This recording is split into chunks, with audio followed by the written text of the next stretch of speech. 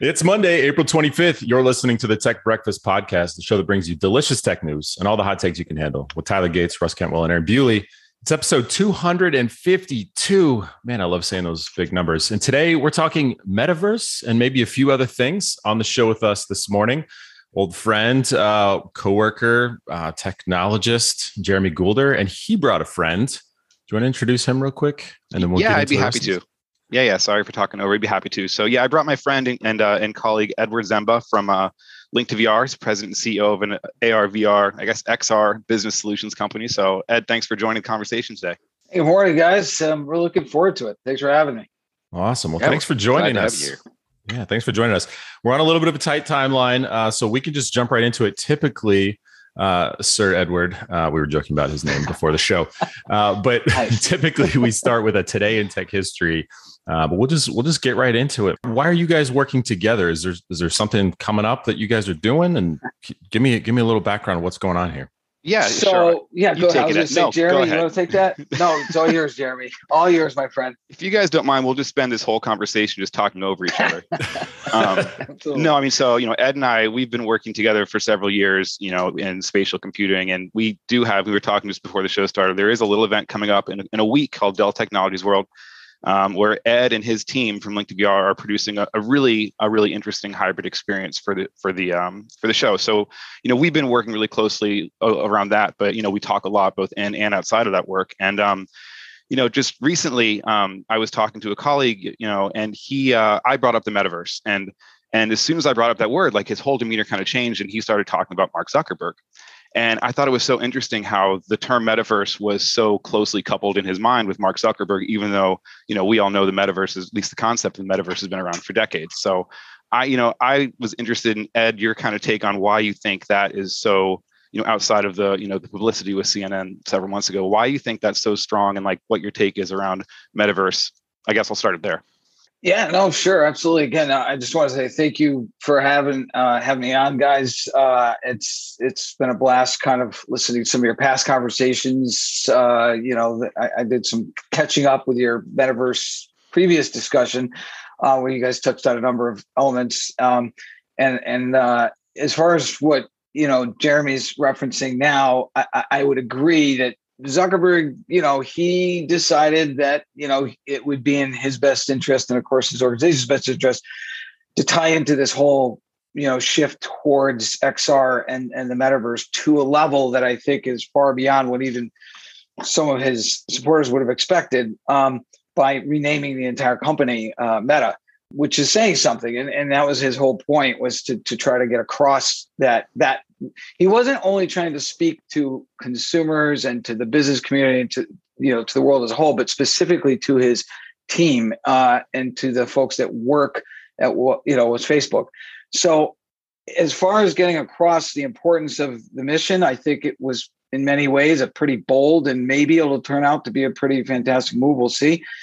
But as kind of a result of that, there's a little bit of this sense of Zuckerberg inventing the metaverse, which of course is definitely not the case. As a matter of fact, I had a call about 2 days after the announcement with another large enterprise organization that has been playing in the metaverse world for a little while, and they had some choice words about that mindset. So the bottom line is that it's been around for a long time. Snow Crash is where metaverse came from, but I mean, the concept, of course, predates that. But I'm interested in what you guys think from your perspective. I live in this world each and every day. So from your perspective, what are your thoughts on, Zuckerberg's choice to go down that path? I think before we volunteer opinions, I actually have a quick question for you. Sure. Do you think it will work? Do you think that Zuckerberg kind of coming in that heavy-handed and just saying, boom, we are Meta, we are the metaverse, will the court of public opinion sort of gravitate towards him and be like, well, yeah, they invented it? I think that it's definitely up the ante, for everyone. And it has disrupted the market to a pretty significant level. There are other organizations out there that have definitely experienced a loss of talent because of what he's done, where he's been pulling talent from a lot of Yeah, he's been successful at it. Very successful, actually, at least to date. I mean, he and obviously he was hiring 10,000 individuals for the metaverse, and he's not the only one really making these large announcements. I mean, if you look at Epic, they're up to $2 billion, with what they've raised to go after their metaverse play. With Sony and Lego of all organizations stepping up, and it's awesome. I mean, right? And but if you look at the success of some of the world that Lego's been dealing with over the last decade, it makes sense that they would start leaning in. I mean, maybe some would argue that maybe they waited a little too long to start, leaning in. But the bottom line is, I don't think that'll be the reason he succeeds. I think that it'll be a part of it if he does. But I think it's really going to come down to the bigger decisions that are being made behind the scenes by all these players. And they're all in right now. Every single big player, Google, Apple, Dell, Microsoft, Facebook, just keep going down the list. They're all in this space right now, trying to make sure that they don't become the next, Kodak story or somebody where they're on the flip side, on the wrong side of this transition. I guess if we were standing here yelling at clouds and telling kids to get off our lawn, we'd probably be on the wrong side of that historically. Oh boy. I'm pretty sure I've seen that one before. You asked the question, what do we think about it? I'll start. I think I've at least spoken about this in some form of forum at some point, might have been our own. My entire thought on Facebook's or Meta's, really Mark's view and entry into the metaverse space is I think that there's two sides to this, right? There's success and failure.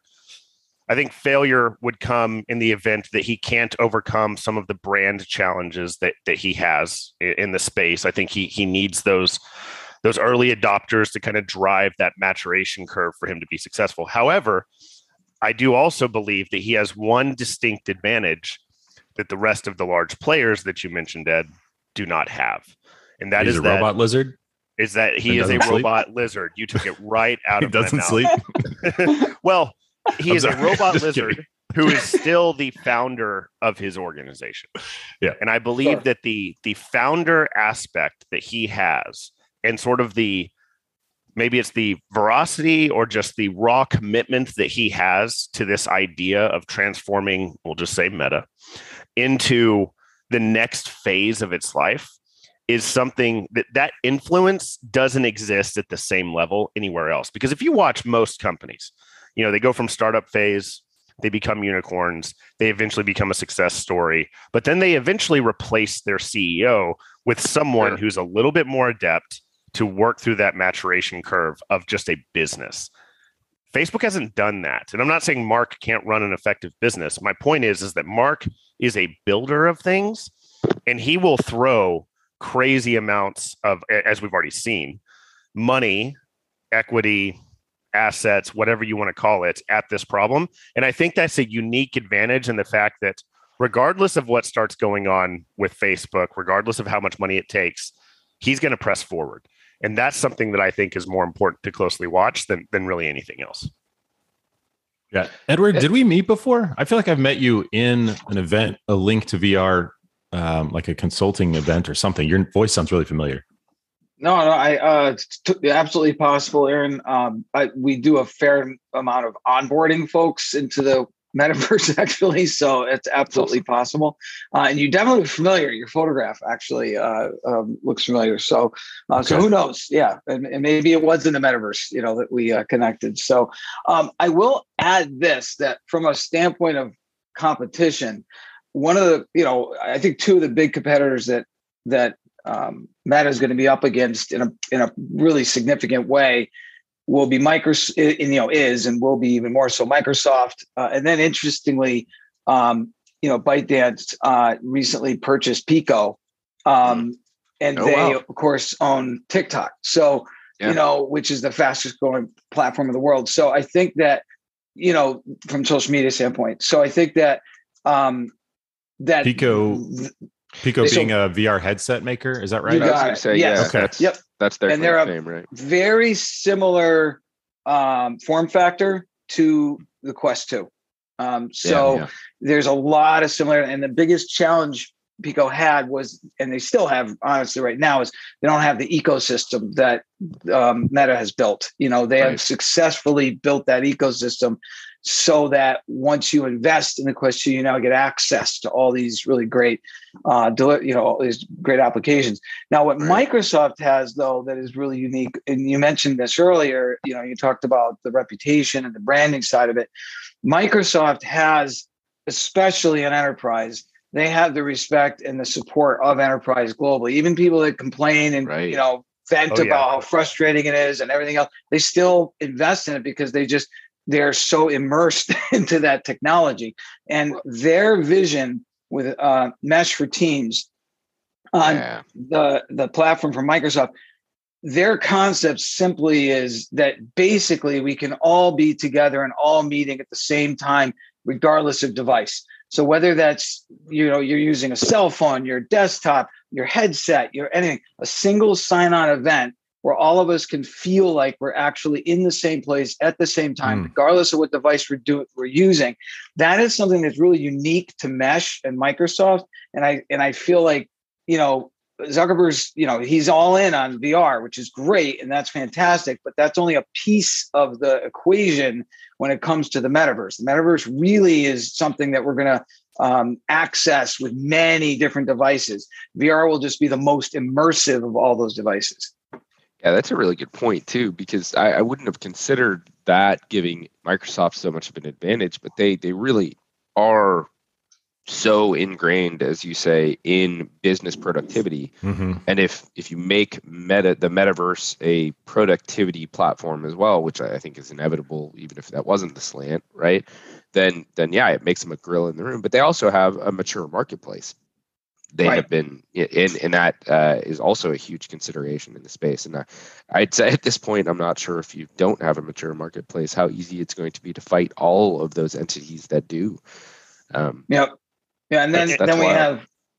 Sorry, go ahead. Am I the only person here who hadn't heard of Mesh from Microsoft Teams, or are we just going to play this off like that? No, dropped. Sorry about that, guys.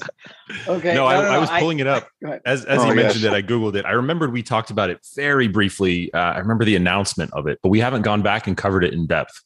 No. Yeah, it seems like we're lacking our senior field VR correspondent on here, or XR. I apologize. Sorry, Daniel. I know you're going to listen to this. XR, not VR. No, if it makes anybody feel better, especially those who might be listening who are a little bit lost and trying to make heads or tails of this new transition that we're going into this spatial computing universe. First and foremost, it's still relatively new. It's still a space that it is completely understandable. Folks are working hard to kind of get their head around. Even those who work in the world of building the metaverse, the folks that are in those Fortune 50 enterprise organizations, even the leadership in those spaces, they're trying to figure out how to best position their organization to make sure that they have a competitive advantage. But I mean, I can give you some calls or some examples of organizations that have leaned in.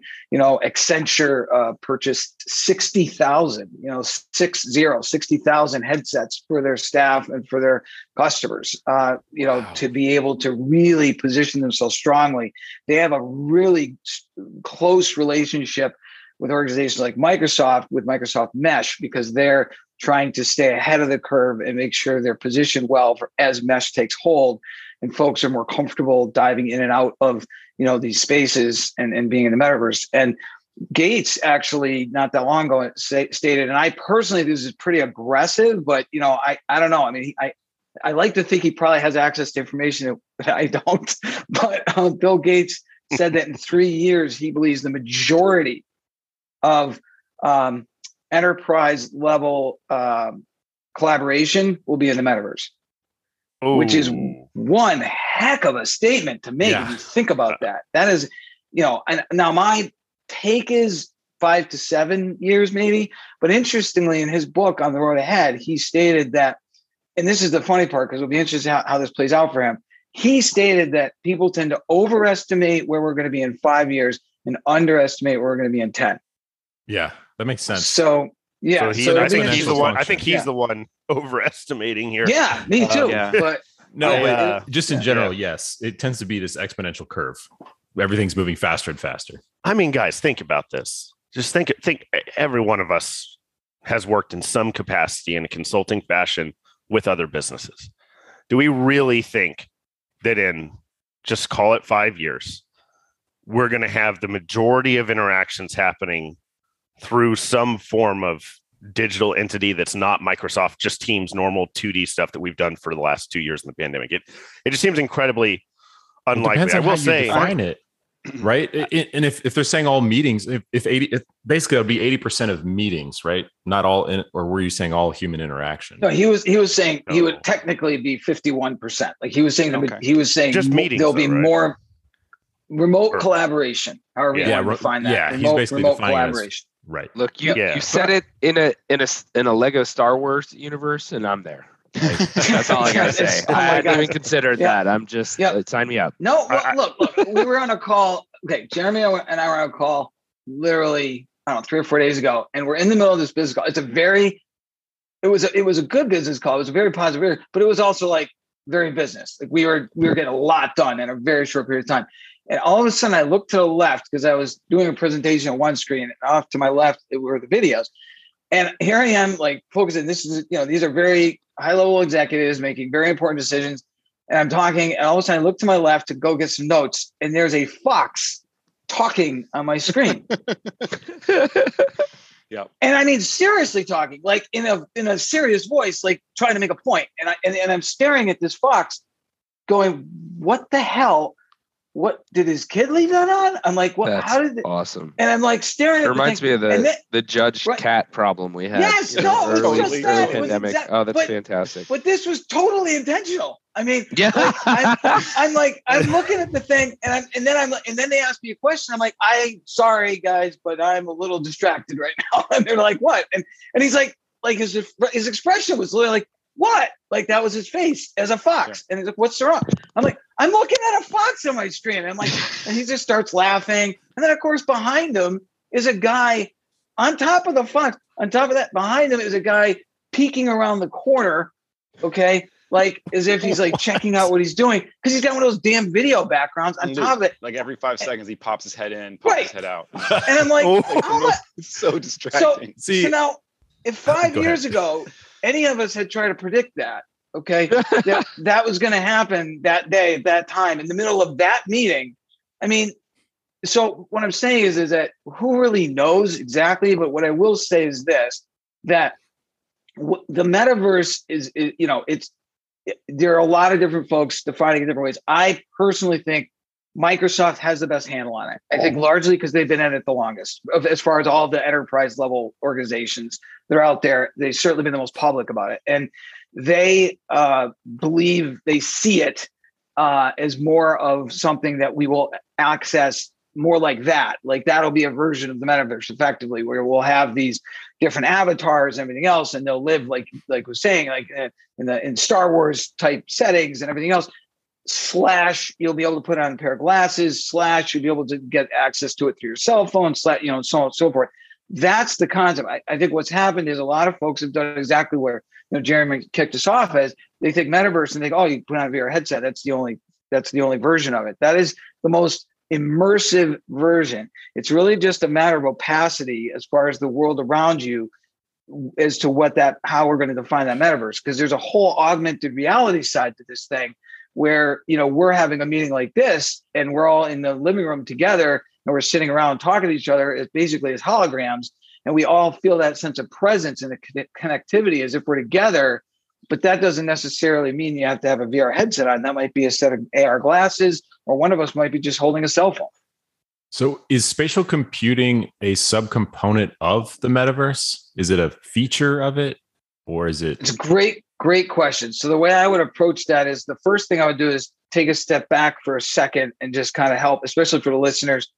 First and foremost, I'm a big fan of just kind of getting some definitions down, right? So spatial computing and extended reality have effectively become the two most used terms that represent this new technological shift we're seeing take place. So the best way that my wife always says, stop getting all technical. Just tell him it's like Tony Stark's and when he's clip in the air and all that kind of stuff. But I mean, that really is. I mean, when you look at the Marvel series and you look at with Tony Stark's and some of the latest movies that have actually featured AR, glasses, that is where we're headed. The concept of digitizing the space around us. That's where the concept of spatial computing comes from.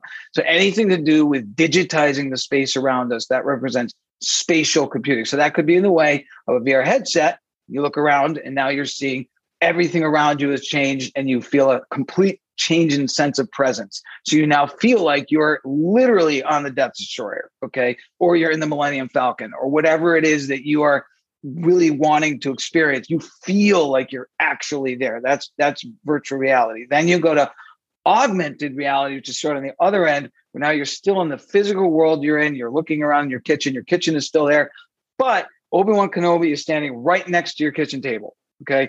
And he is about to explain to you how you could save 15% on your car insurance, okay? Because that is where we're headed, whether we like it or not, okay? Yeah. But that is Don't forget the adverts. where we're headed, That's okay? right.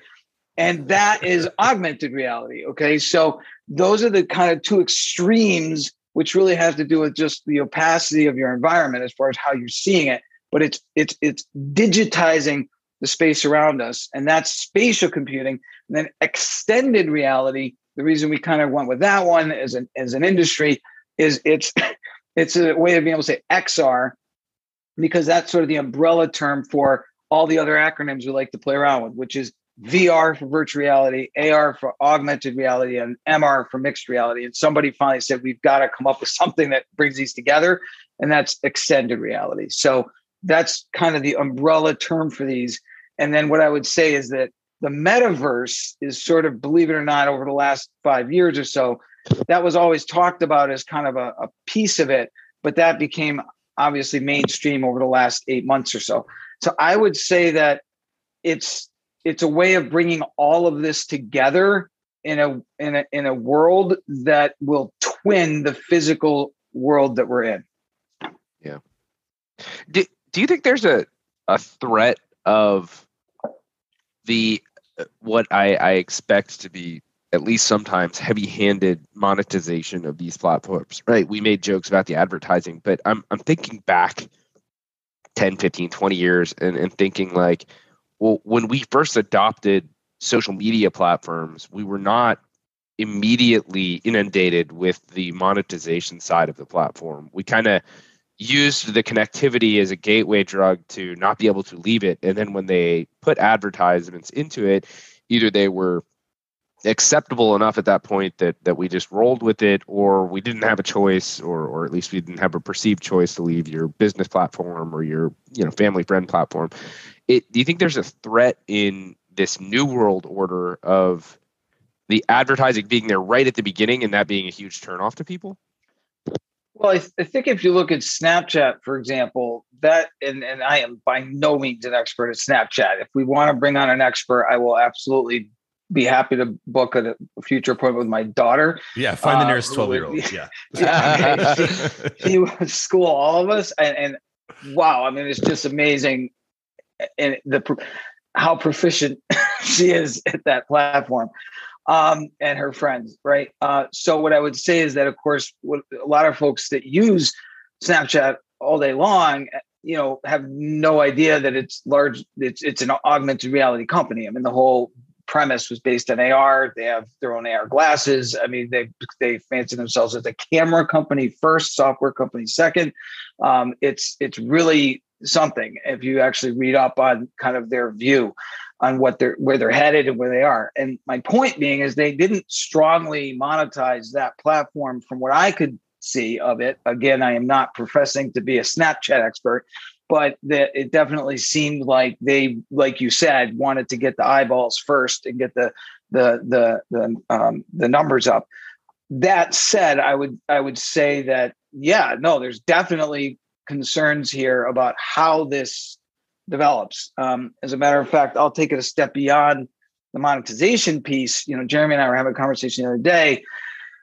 I personally, one of the reasons I actually became involved in XR in general is that I have some strong feelings about how the entertainment industry has evolved over the last 10 to 20 years. And that I'd been around long enough to remember there was a time period when TV shows, and this does go back a little bit, but TV shows actually felt a certain obligation to sort of tell a story and to stay within a certain realm of what they considered to be respectable or appropriate or whatever you want to call it. And somewhere along the line, it was just decided that, profits came first and that all those ideals and objectives were just not worth pursuing and they got tossed. And now it's just whatever it is to be as profitable as possible. And I'm obviously pro-business, but I do believe that organizations, especially like entire industries, have certain responsibilities to those that they're serving. And I believe that we could do better in the XR space when it comes to kids in particular. I would love to see us try to learn from some of the mistakes of the past and develop this platform in a manner that takes into consideration how immersive this is going to be for children that are going in and are experiencing things that are going to feel completely real as if they're actually there. So I'm all for being smart about how this industry moves forward, both on the monetization side and on just the social responsibility piece. Yeah, well said. For some reason, you triggered some thought in my brain. It's just super random, but I'd love to see some type of like Harvard Business Review on how MTV shifted away from music television in the mid to late 90s to just reality trash and branding and marketing and money chasing, right? Anyway, it's industry wide. It's just a constant. It's somewhere along the lines as a society, we just decided that was fine, and I think we have a new shot here with this next platform, and it's up to us to decide as a society where we want it to go. So I think the questions you're asking are spot on, and we need to keep asking them. So I know we have just a little bit time left with you. I know, so Link to VR does consulting. They do system integration, software and experience development, and VR events. And I think that's where I met you. I think you were helping, Jeremy had set something up. I know Shannon Champion was doing something with it. I can't remember exactly what it was for, but I was in a room with you and you were trying to teach us how to be in virtual reality. And to your earlier story about the Fox, I think you were standing on stage and I like snuck around and I'm standing on top of the speaker next to the stage, peering through the back wall, looking at the projector screen that you guys created behind the wall. And I'm like, how does this work? I'm like trying to look inside the gears of what you're doing. Yeah. Oh, so anyway, I can see why you get along with Jeremy so well. Exactly. Yeah. So what do y'all have? What's your plans for Dell Tech World? What's happening there? What are you guys working on? Sure. So here's what I'll say is that, as you can probably guess, because of all of our amazing friends in the enterprise space, we have to be careful what we say, how we say it, all that good stuff. But what I can absolutely share is that we have some very, very exciting developments that are going to be coming out literally next week. And that are definitely going to raise the bar in the metaverse space a little bit as far as what's possible. And I would be very happy to come back sometime and talk a little bit about that. What I can say is, for instance, there are organizations like the Converged User Group, which is this amazing group that helps. What it was. You That's got what the it. meeting was. Yep. You got it. And they work with organizations of all sizes and really help them with their technology needs, especially when it comes to the data center end of things and just working in the HCI and converged space in general. And this is where Jeremy could certainly speak a whole lot better than I can. But there is a great organization. We have a privilege to do a number of events with them where we've hosted events with the Converged User Group, where we've been able to bring folks together from all over the world and give them that sense of presence again, and even being able to visit, digital twins of very specific locations from different organizations that are members of the Converged User Group. And that might even be a future, I don't know, I don't want to speak for them, but you guys might want to knock on their door and see if they'd be open to coming on and sharing some of their stories of what they've done in the metaverse. But they have definitely been leaders in their space. And, I'd love to see if they want to jump on sometime and maybe we could provide a few more details of how we're making that happen. Yeah, the other thing I'd say about that too, Ed, is, you touched on it earlier in the conversation when you were talking about the way that, the metaverse would even show up. Like it might be VR, but it doesn't have to be VR. We could all be sitting around a living room using, AR glasses or whatever, and feel that sense of presence. And, I think so much of the emphasis around virtual reality being metaverse, I think some of the what's missing from that conversation for me is that the future is really hybrid experiences. Whether it's not just VR, it's not just AR, it's really bringing these experiences together in conjunction with live audiences and people in the real world as well. And I think that, again, to Ed's point, like I can't, divulge too much about what's coming next week at Dell Technologies World, but we will have experiences that you will be able to engage in a hybrid experience, whether you're physically, in Las Vegas at the show or participating remotely from your home, and be part of a joint hybrid experience taking place at the same time. So I can share a link or two later with this group if you want, for how people can participate with that remotely, even if they're not going to be participating from Las Vegas at the show next week. I'll be there. Cool. I'll try and check it out. That's awesome.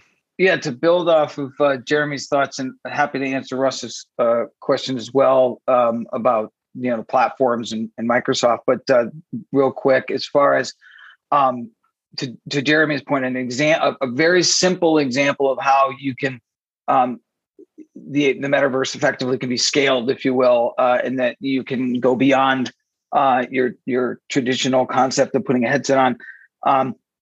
With the Converge User Group, one of the elements that we've been working with them on, and it's been an exciting growth piece to the metaverse in general, is that we stream live from the metaverse, which the platform that we actually utilize is AltSpace VR, which again is owned by Microsoft. There's lots of other platforms out there. There's a lot of great options. This one just happens to be extremely powerful when it comes to the enterprise space. But we're able to stream right from AltSpace VR into Zoom and give folks the opportunity to experience the metaverse in a very familiar platform. So whether that's Microsoft Teams or Zoom, they're able to actually just go into a space they're very comfortable with and then communicate and speak directly to folks that are inside AltSpace VR and experiencing it firsthand. So that's one example that already exists of how you can kind of break out of the metaverse, if you will, and bring it into a traditional space. And then the second piece is that Microsoft is absolutely paying attention to Russ's question about, are you going to be exclusive to a specific platform, or will it be cross-platform to be able to get access to the metaverse? And I believe what we're seeing sort of line up right now is probably a similar platform war to what we've seen in the past. And it looks like Microsoft is going to be pivoting towards being sort of device agnostic. So they're going to be looking to try to become the preferred mesh, would become the preferred platform and basis for multiple devices. Like they're working with Samsung right now, and they're looking to work with others, including actually Quest 2 and Meta, to be able to try to have mesh be kind of cross-platform, which will be interesting to see how that plays out relative to Apple's announcement, which is expected early 2023, which most folks expect to be more of a typical Apple approach of keeping it within their ecosystem. So I think we're going to see a little bit of, kind of an all of the above approach. But I think on the Microsoft side, you're going to see that they're very open to working with other partners. Yeah, I like that. I like the sound of that future. I think it has to be.